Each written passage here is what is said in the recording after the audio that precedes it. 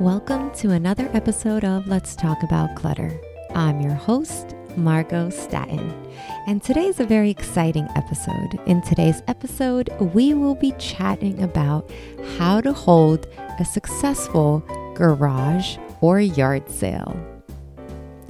Holding a garage sale can be a wonderful way to get rid of clutter and make a little money while you're at it.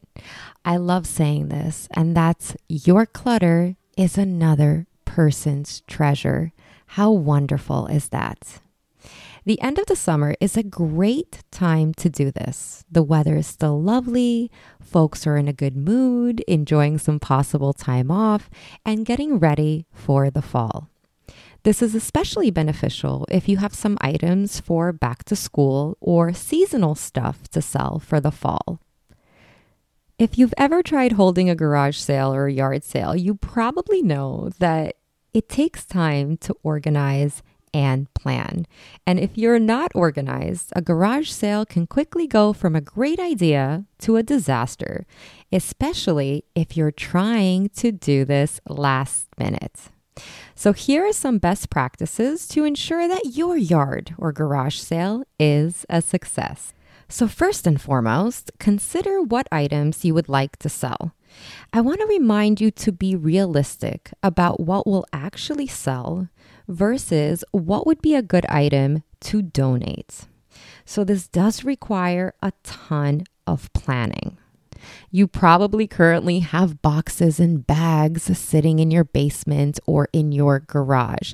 And just because it's packed up does not necessarily mean that it should go towards a garage or a yard sale. So you want to be strategic about the type of items that you're selling versus the type of items that are better off just being given away. So of course, any type of event starts off in the planning phase. So you want to choose a date and time that will attract the most potential buyers. Usually, this is on a weekend. Don't forget to check local regulations and permits if necessary. So again, be strategic about the date and time that you choose, which will attract the most amount of buyers. The next thing that's also part of the planning phase is organization. Before you even start putting things out for your garage or yard sale, you want to sort your items into categories in advance because you want your buyers to have a pleasant, organized, flow-like functional experience. So your categories need to make sense so that this makes browsing seamless. You don't want people to be like, oh, where do I find this? Or do you have this? Or, you have maybe kitchen items on one table, then you have them on another table and another table. You want to group things as seamlessly as possible. The next big one, and this is probably a question that I get the most. Margot, how do I price things? Pricing items for a garage sale can be a bit of an art form, as you want to find a balance between getting a fair price for your items and attracting buyers with reasonable deals.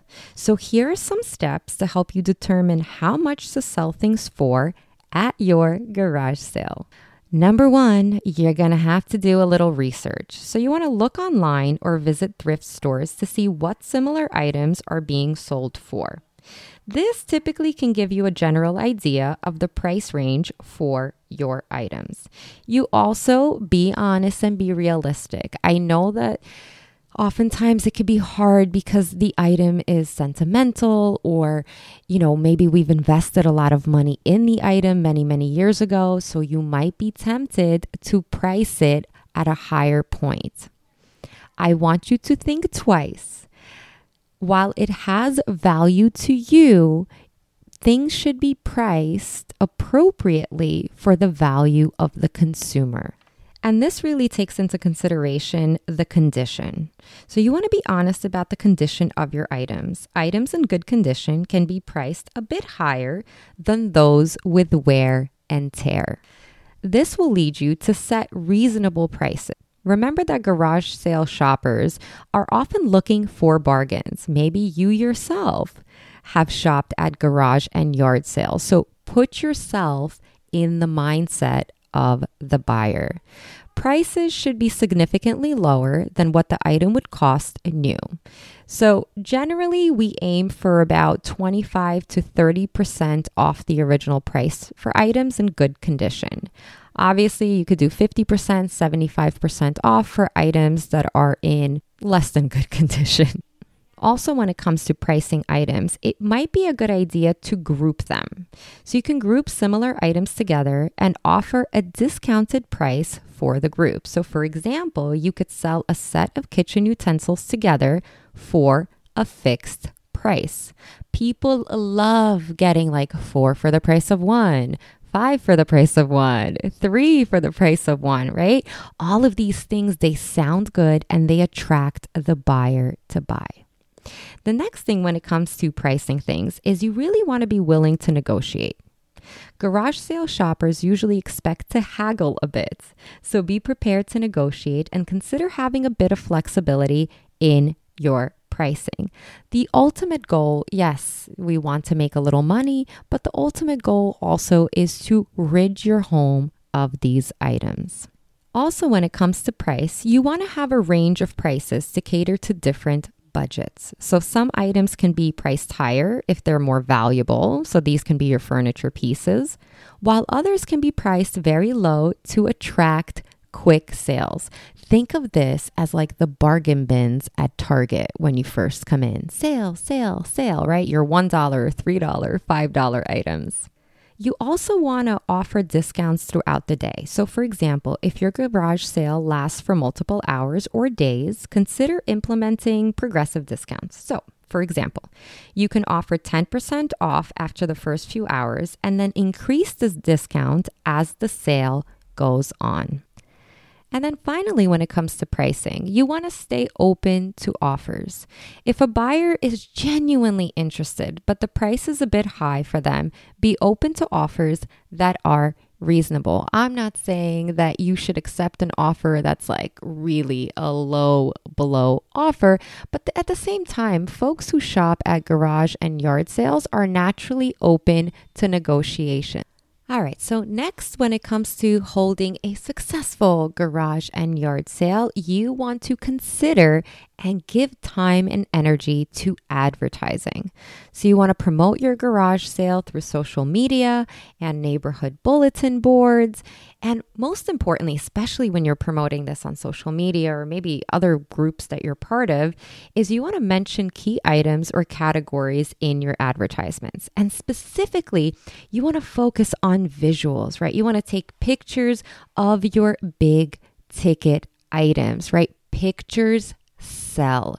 So you don't want to kind of slack on this process. If maybe you're someone who is not that great at taking pictures, maybe you have a partner or children or a friend or a friend's child, right? So this is the era of social media. I feel like kids these days do a much better job recording and taking photos. So maybe a friend or somebody can come by and stage some of your big ticket hot items and take photos of them so you can use them for marketing and promotion purposes. But please don't skip this step.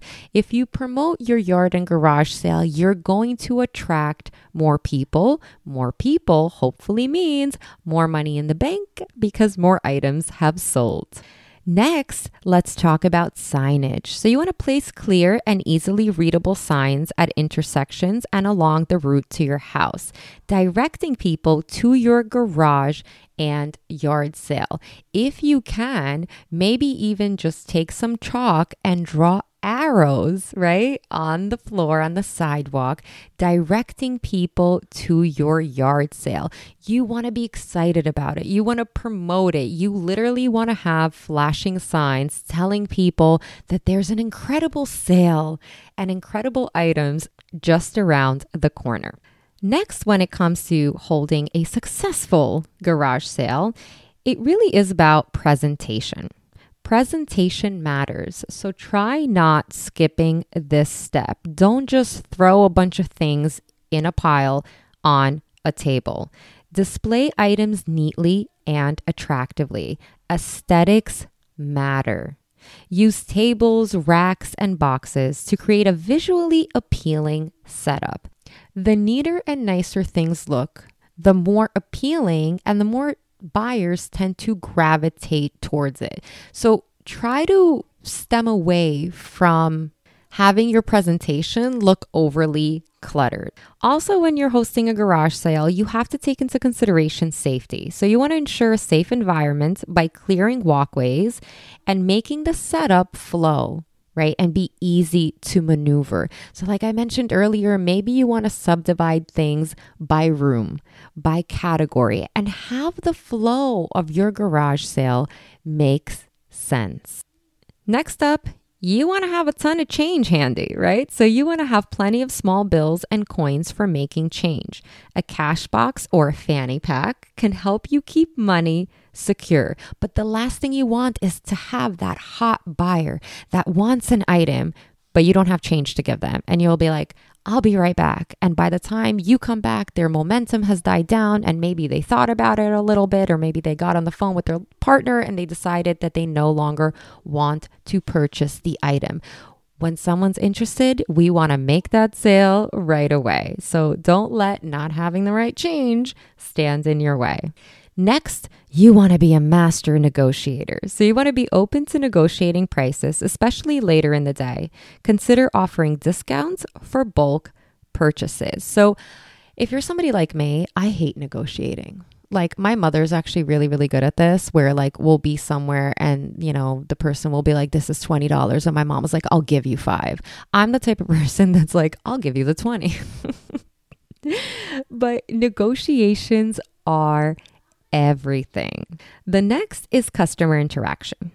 And I think that this is something that's often overlooked. You want to be pleasant. You want to greet customers with a friendly attitude. You don't want to be overly pushy. You want to be there, present, available to answer any questions about the items, but you don't want to like stalk them from one table to the other, because that is really not an enjoyable experience, right? So you want to be polite, pleasant, courteous, helpful, but at the same time, give them some personal space. When helping some of my clients host their garage sales, one of the things that we have found to be incredibly effective is having both refreshments and good music. Good music creates good vibes. Refreshments are very, very important. We've had garage sales where the owner did not put out refreshments, and then obviously those where we did. And I will tell you this, the success rate, the energy, the vibe, and of course, the purchases increased when we offered refreshments and played good music. Now you can consider offering drinks and snacks for sale or for free, and this will automatically create a more welcoming atmosphere. I personally love having a lemonade and water dispenser along with some cookies for the kids. It just makes the experience so lovely. It also will keep your patrons at your garage or yard sale for longer. And then in your final hours, so as the sale comes to an end, consider offering discounts to clear out remaining items. At the end of the day, if the item doesn't sell, unless you're planning to hold multiple garage sales, chances are you're going to be donating the items anyways. Why not offer an end of day sale? And on the topic of donating, also keep in mind having a donation plan is great. And this is really something that you kind of should have on the back of your mind before you have the garage sale, right? If the items don't sell, what are we going to be doing with them, right? So have a plan for what to do with the unsold items, such as donating them to charity or arranging for pickup. One of the more obvious things is the weather plan. So what happens if your sale is outdoors, which most of them are? You need to have a backup plan in case of bad weather. So you might consider postponing it or moving it indoors if you can.